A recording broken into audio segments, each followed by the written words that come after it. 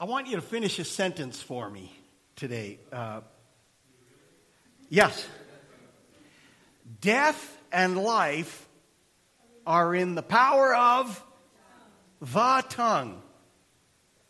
Proverbs 18:21. The tongue. Really? Death and life. I wonder, do you think that God said it that way for dramatic effect? Death and life are in the power of the tongue.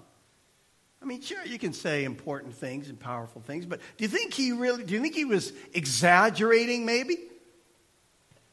Do you think those words were exaggerated for dramatic effect? Death and life are in the power of the tongue. What do you think?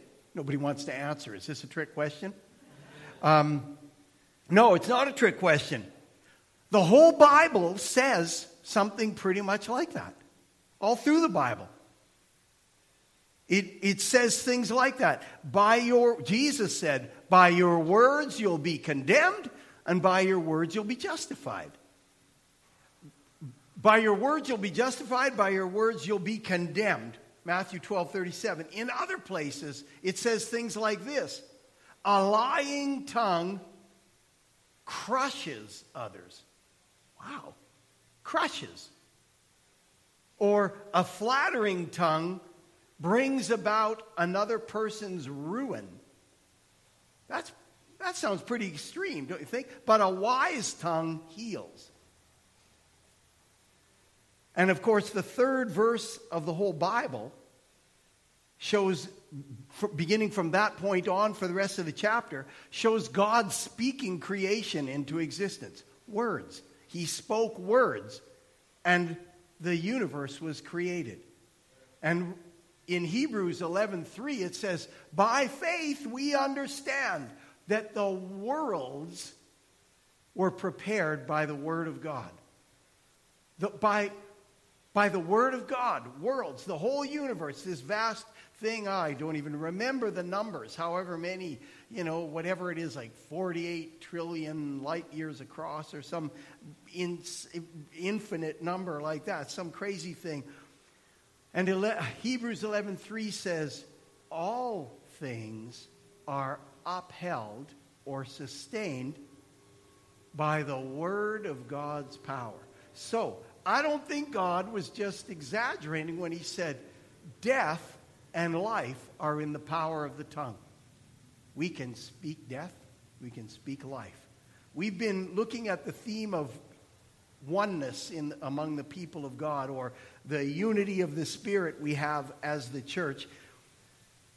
And that is a God-breathed thing. It's something initiated by God, something birthed by God. It's not of human origin, that there's a unity in the Spirit. We all share the same Holy Spirit. God gives that oneness, and he calls us to preserve it. He says, make every effort to preserve the unity of the Spirit in the bond of peace. And last week, we read the end of the book of Romans, the last chapter, which is Paul saying, and I want you to say to Tryphena, well done, good job. To Tryphosa, thank you for doing that. To this person, you've been working hard. To that person. And he goes through this whole list of people, and he's commending them for their hard work and service, their commitment and passion, and their Christ-like character. He goes through and he honors them. The takeaway from last week in that whole chapter was, let's create, let's develop, let's have that same climate of honor, that same environment of honor where we're speaking favorably to one another, calling out the good things we see in one another. Just a moment ago, we stood here when Michael called me this morning and told me about what had just taken place. We talked a little bit, we prayed, and then he was going to be with his daughter and grandson. And then a little while later, he called me this afternoon and said they're on their way to the Okanagan. They were going to go there. They're going to go there now because there's nothing more they can do here in town. And he said, so I'll probably be at church. And earlier in the day, we had been talking, and Rose said, oh, then Michael probably won't be there tonight, right? And I said, yeah, maybe not with Shalane and Mason. But I already know what Michael's like. And I said, however, depending on how it is, I know he's going to run after God. He's not going to be like, oh, man, all this bad thing and withdraw from God. It's like, no, I need him more now than ever. And that is a commendable thing, and it's worth calling forth things like that from one another. I see this gift in you, Geraldine. You love to cook for people and serve people in that way, and to call it out, and thanks for doing it. And there are so many gifts like that. There are so many, variety of gifts, and let's create a climate, an environment of honor where people know that, hey, I'm recognized there, not recognized as in, oh, I'm really something, but I'm recognized for being a person of value that's created in the image of God, given a place in this church family, in this community. I want that climate of honor. I want that kind of an environment of honor and encouragement where those kinds of things are spoken among us. Now, we're going to continue in that vein today, but I want to add a warning. I want to come at it from a slightly darker avenue. Uh-oh. Here's where the other shoe. I want a climate, an environment of honor. However, you people, before we get there, I got a few things to say. No, I want to come at it with a warning about the power of the tongue. Because as Proverbs 18:21 says, life and death are in the power of the tongue. And I want to come at that. It's true in general, but it's especially and particularly true in the church family. And probably just about any of us, if we've been believers for any length of time, have seen both extremes. The life-giving power of the tongue in the church and the destructive, death-producing power of the tongue in the church. Okay, Proverbs 11:9 says this. We could have chosen any number of verses for this, but this one is a good sort of jumping off point because it's kind of simple and strong, and I think it speaks to us clearly. With his mouth, the godless man or the godless person destroys his neighbor. Wow. That's really kind of a strong thing. With his mouth, the godless man destroys his neighbor. Destroys them? Really? Our speech about someone can bring destruction or ruin.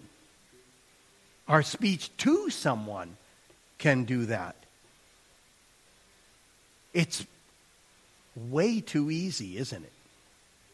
To speak a careless word. I was tired, I was hungry, and something happened, and I let it go.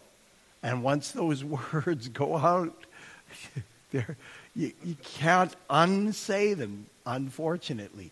Let me ask this. How many of you have ever spoken a word that you thought right away, oh, I should not have done that? Yeah, exactly. Everybody look around. You are surrounded by sinners. But you knew that, right? You knew that. It's way, way too easy. I want to say, I have appreciated in almost 28 years of marital bliss.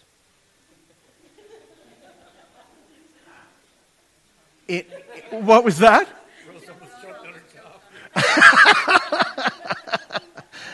In almost 28 years. This is, Rose and I have had some conflicts. Of course. We've had some fights. A few of them were my fault. No, I'm kidding. we've had a lot of that kind of stuff. It just is natural. You're with somebody and all those, weak, vulnerable moments and those things that you do things.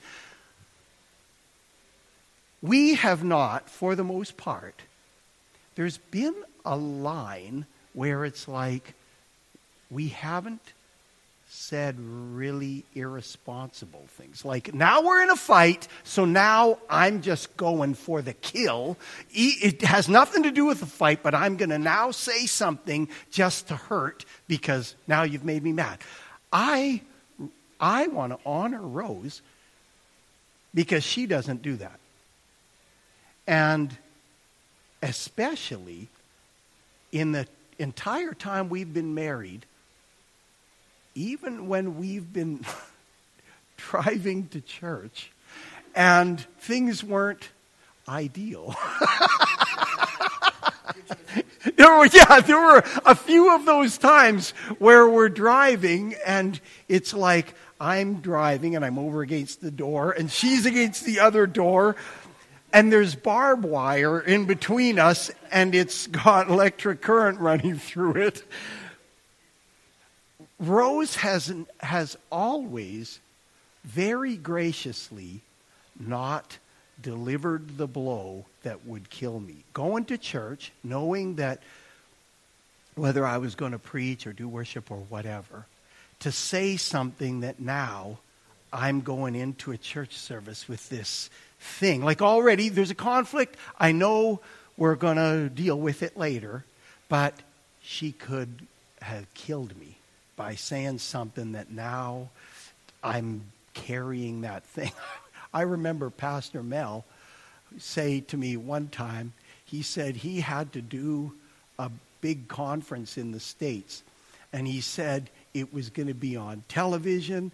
It was a mega church, like thousands. And he said, I had to go to this thing. And he said, it was at a point where he said, I didn't like my wife, I didn't like my kids, I didn't like anything about my life. And he said, but I stood on the platform and I thought, God, I am here to deliver the word and I'm going to do all that stuff, deal with it later. And that's not being fake. It's like, I'm called to deliver the word, I'm going to do that, and I'll deal with that stuff later. And so we've had some Sunday afternoons where some stuff had to get worked out, but I appreciate it. I very much appreciate it, sweetie. That she could have killed me by saying something on a Sunday morning or now a Saturday night. And Saturday night's even different because there's all day to think about it, You know that verse that says, don't let the sun go down on your anger? We've just always thought, that's right, let's just stay up and fight. And not really. I'm kidding. This is, while we're on that, have you ever had this where you've had some kind of a disagreement or battle with your spouse? And so again, you're sleeping on opposite sides of the bed, but somewhere during the night, while you were sleeping, you wake up and you're now cuddling. It's like, wait a minute. How did that happen? I was vulnerable while we were sleeping. I was out. Okay. Let me say, that last bit has absolutely nothing to do with the message. Like I had to tell you that. Okay. I just thought it's one of those, kind of fun observations. Okay. A climate, an environment of honor. I blame you guys for getting me off track. We want to develop that. And there's an element of saying, I'm going to speak responsibly. We were looking at Ephesians 4 a couple weeks ago, and again, it says speaking the truth in love. Speak the truth, yeah, but sometimes the truth is destructive.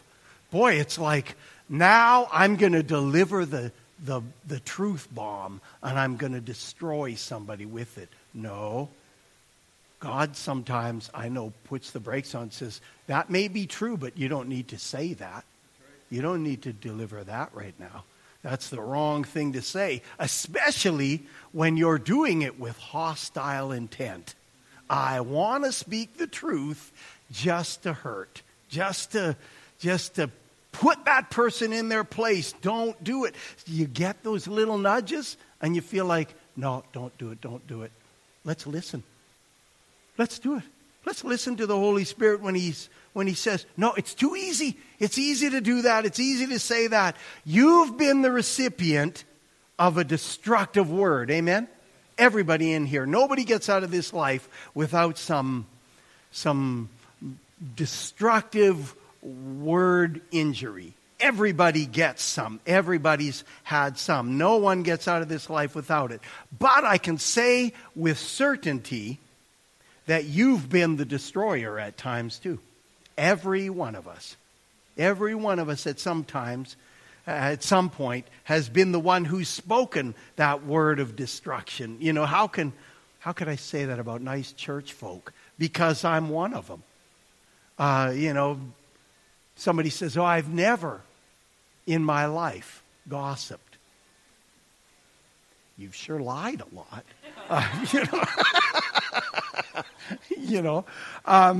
Or I've never in my life gossiped. However, I will confess that I have oftentimes shared an unnecessarily detailed and unflattering prayer need with people. And, with a lot of people that knew the sinner involved, the needy soul involved. There's something about that. It's easy, isn't it? It's attractive. Our flesh gravitates toward that kind of thing. We have all done it at some time, but I'm saying, Romans 6:13, don't put yourself at sin's disposal. Or another way it's worded, it says, don't yield your members to sin to carry it out. Don't yield them. Don't put yourself at sin's disposal, but at God's disposal for God's purposes. Okay? The tongue has gotten all of us in trouble at different times. Now, a destructive mouth creates the antithesis of honor and encouragement and that kind of an environment. A destructive mouth, it's so easy to do the destructive part. Now, Rose and I moved into our house about 17 years ago, and we moved in and had to do some renovation. And the easy part of renovation, and it's even kind of fun, is what? Demolition. Yeah, it's kind of fun. It doesn't take any particular skill. It's like, here's a hammer. Here's a bigger hammer. Here's a crowbar. Oh, good, demolition. It's kind of fun. It's like, I heard of a church in Surrey. This is a brilliant idea, where the pastor had a men's meeting. And what they did in the parking lot was they built something and then they blew it up. I thought, this guy understands. See, this guy gets it. Men love that kind of stuff. Build it and then blow it up, or burn it or something. There's just something fun about that. Demolition is fun. It doesn't take skill. It's easy. There's some parts of it that aren't, but not as easy as construction. Destruction is pretty easy, and it's fun. Wrecking stuff. But in the church, demolition, destructive words, destroy lives. And a destructive mouth also can derail God's plans. For a church, for individuals. There's a man who, I don't know if he's still teaching at Dallas Theological Seminary, Howard Hendricks. His son was teaching there too. Howard Hendricks said when he was in something like grade 4 or 5, and he started the next school year, and he went into a class, and he said, he acknowledged that he was just kind of a mischievous kid. He did a lot of stuff like that. But he said, he went into the class, and was, he had to stay late a lot after school, did a lot of those kind of things. He said the new teacher in this class, a woman, she, at the first day, was, doing the roll, and calling each kid out, present, here, all that kind of thing. When she got to him, she looked up and said, "Oh, Howard Hendricks." She said, "I've heard a lot about you." And then, this changed his life. Then she said, "And I don't believe a word of it." Yeah. And he said, it changed his course. He was this mischievous kid. The guy, it transformed. It's like, this woman didn't just look at me and say, "I know something about you, and I've got you in this box now. I know how to think about you." And she said, "And I don't believe a word of it." Wow, man! What a noble profession. And that teacher to see that, say that, and it changed that guy's. And I don't know how many people Howard Hendricks has now influenced as a powerful teacher in a school of a renowned school. And so this kind of thing, we can do that. That life and death are in the power of the tongue. But life is, death also is. And it can derail the plans of God where somebody just never was secure enough to ever kind of step out and do, because what did they hear? "You'll never amount to anything." Oh, what a death-producing word. Not you. That's for somebody else to do. You could never do that. And lowering. And in a church, not just individuals, but a destructive mouth starts to go. We experienced it. Everybody probably has. Every church has experienced it probably on some level, greater or worse. But we had it where murmuring started. And, by the time it gets, backbiting and slander and little whispers and subtlety. And it's like it comes around, and before you know it, people are poisoned. People are damaged, and the purposes of God are derailed. That whole thing goes off track, and the purposes, the devil is always looking for a point of access to your life individually, but also to our church. He's looking for an access point. It's like the predator, like the lion who sees that, herd of wildebeests. Which one does he go for? He doesn't go for the bull wildebeest in the middle of the herd. That thing weighs 3 or 4 times as much as a male lion, let alone a female. And but it's got hooves, it's got horns, and it knows how to use them.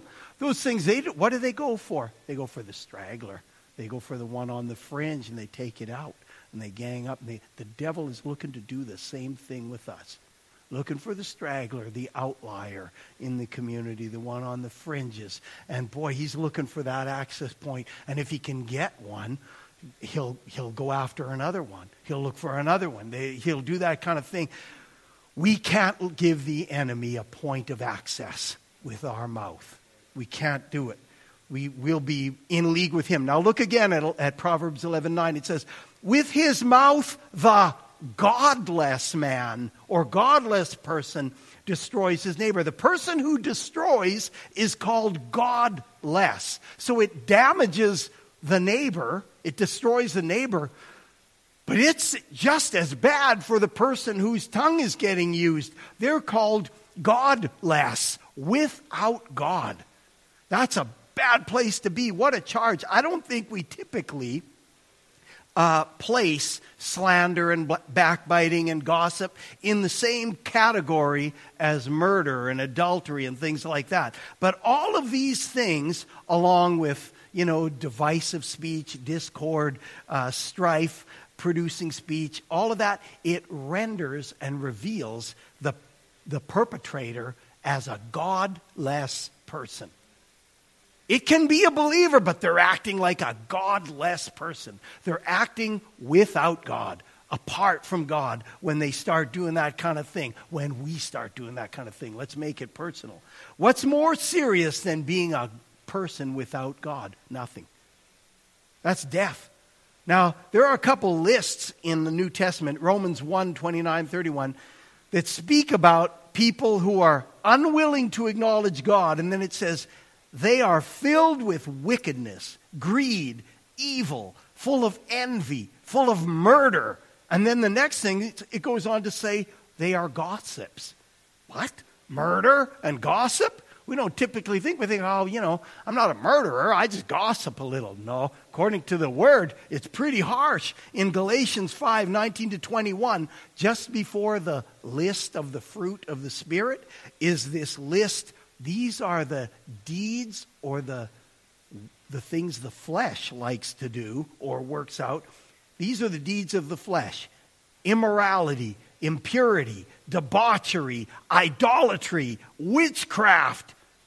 Go a little further, discord, dissension, factions. Uh-oh, who wants to be on that list? It's like, no, witchcraft. We think, oh, it's witchcraft. Well, God puts stuff like gossip right with it. And slander, those kinds of things. It's serious business. That's not stuff to fool around with, amen? It's awfully quiet in here. Let's look a little deeper just to emphasize the utter godlessness and power of a destructive tongue. James 3:3-8 says this. Now, if we put the bits into the horses' mouths so that they may obey us, we direct their entire body as well. Behold, the ships also, though they are great and are driven by strong winds, are still directed by a very small rudder, wherever the inclination of the pilot desires. So also the tongue is a small part of the body, and yet it boasts of great things. Behold how great a forest is set aflame by such a small fire. It happens every year. Don't throw out that cigarette. It could be thousands of acres burned down by that little tiny fire. And the tongue is a fire, the very world of iniquity. The tongue is set among our members as that which defiles the entire body and sets on fire the course of our life and is set on fire by hell. Wow. For every species of beasts and birds, of reptiles and creatures of the sea is tamed and has been tamed by the human race. But no one can tame the tongue. It is a restless evil full of deadly poison. Let's stop there for a second. The tongue is a fire, the very world of iniquity. Set among our members is that which defiles the entire body. It can defile us, which is exactly what Jesus said. He said, it's not what goes into the mouth. They're saying, oh, if you eat this, you're unclean. He said, no, I'll tell you what defiles you, what comes out of the mouth. What did he say came out of the mouth? Immorality, adultery, murder, all those things come out of our mouth. He said, that defiles you. That's the stuff that'll defile. So he speaks this in Matthew 15, 18, and 19. So he's saying that kind of thing. The tongue defiles the entire body and sets on fire the course of our life. And here it is, and is set on fire by hell. That's really strong language. Your tongue is set on fire by hell when we yield it. The tongue is of hell? I mean, not sort of just, oh, he scared the hell out of me. Okay, we don't really mean hell when we say that. This is speaking about hell. Hell fire, the place where it burns forever. But wait, there's more. The New Testament word, listen to this, that is translated, there's the New Testament written in Greek, there's a word 3 times in the English translation. It's translated malicious gossips. In 1 Timothy 3:3 and 3:11, and in Titus 2:3. It calls people malicious gossips. Okay, they're not just gossiping, oh, we heard some juicy news. It's malicious. That same word is the Greek word diabolos. Does that sound like a word you know? It, of course, sounds like the word diablo, which is devil. The same word, a malicious gossip, is a diabolos. a diablo, a devil. It is the same word. That's not just coincidence. The connection here with that thing, the same word, 3 times, malicious gossip, 34 times in the New Testament, it's translated devil. How many think gossip isn't a serious thing? Oh. It's serious. The connection to hellfire is not coincidence. It's speaking about the devil. The destructive tongue is not just a tool, it's a weapon of the devil. The destructive tongue is a weapon in the hands of the enemy. So, James 3:8-10 says, "But no one can tame the tongue. It is a restless evil full of deadly poison. With it we bless our Lord and Father, and with it we curse people who have been made in the likeness of God. From the same mouth come both blessing and cursing." James, the brother of Jesus, writing this letter, says, "My brothers and sisters, this should not be." I don't think he was mamby-pambying. This guy grew up around Jesus. This guy came to believe in Jesus. Says, this is serious stuff. This should not be blessing and cursing. It should not be. To bless is to speak well of, or to praise, to prize or value, to confer favor upon. You know, in the Old Testament, when Isaac called, he didn't call him, he got deceived, but in this case, Jacob comes in and Isaac speaks a blessing over his son. He spoke the blessing. And even when Esau came and said, "Oh, don't you have a blessing for me?" He said, "I've already conferred it. I've already given that blessing to your brother Jacob." They took it very seriously. "You got a blessing for me?" Esau said, "Please speak a blessing over me." And he spoke one over him, and he didn't speak a curse, but it was certainly a muted blessing. It wasn't like what he gave his brother, but he spoke a blessing. There's something powerful. It came out of his mouth. Those words meant something. He conferred favor. He conferred life, calling. He spoke it out. Death and life are in the power of the tongue. We can speak powerfully to confer good and favor, or we can speak powerfully to destroy. We can honor, encourage, and edify with our mouth, or we can demolish and destroy. We can ruin. We're in an hour where the church is being scrutinized and vilified even in our culture.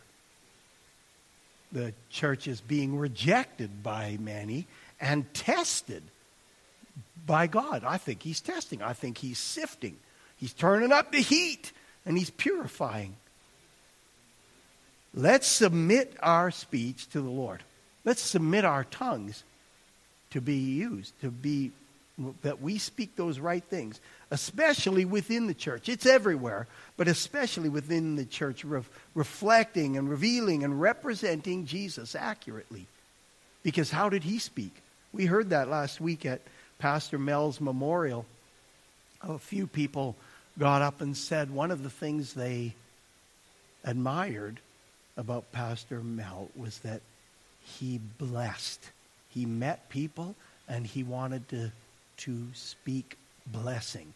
So that even sometimes when he was in a setting where somebody was being ordained and he was called to ordain them and to speak that blessing, he said sometimes he was aware of things that were a challenge, but he would bless people, not in a deceitful way. He'd bless people publicly, but a few times, there was one thing we heard where and I know he did this on more than one occasion, where he knelt down and he whispered in their ear and he said, "You and I know what's taking place in your life and we need to talk tomorrow." Publicly, he blessed them and he dealt with it. The things that were of that, some negative thing, he dealt with in private. He didn't just destroy somebody because something was true. He met with someone, and because of his graciousness, people came to repentance and didn't just sort of dig their heels in and no, because the beautiful love of God, that God would do that. I know what's going on in this situation, but I want to protect you. You're worth being restored, not just. And so he would speak blessing and then speak alone with somebody so that it wasn't a destructive word of reprimand. And there's a place to speak a clear, stern word. But there's a lot of place to speak blessing and confer favor. And I want to be a church of honor and encouragement. I want that here. And I want ours to be a church of blessing, where people are spoken favorably over all the time, contributing to a climate of unity and honor, developing and cultivating an environment of unity and blessing that is befitting the blessed people of God. Okay? So tonight, if you've listened to this and you think, I've been careless with my tongue. We've already seen. Everybody raised their hand when I asked. Some people put up both. If you're here and you think, I've been careless with my tongue, or even if you realize, I've not just been careless, I've been merciless or cruel. I've been abusive with my tongue. Maybe you're able to even see that or say that. Or guilty of gossip or slander and you know it. Don't just sink into despair and give up. Why? We don't have to. It's not over. The story's not finished. There's still time to turn. And you better turn. If that's you, if it's like that, turn. Let's repent of it. Let's leave it with Jesus and go on unburdened. All that stuff.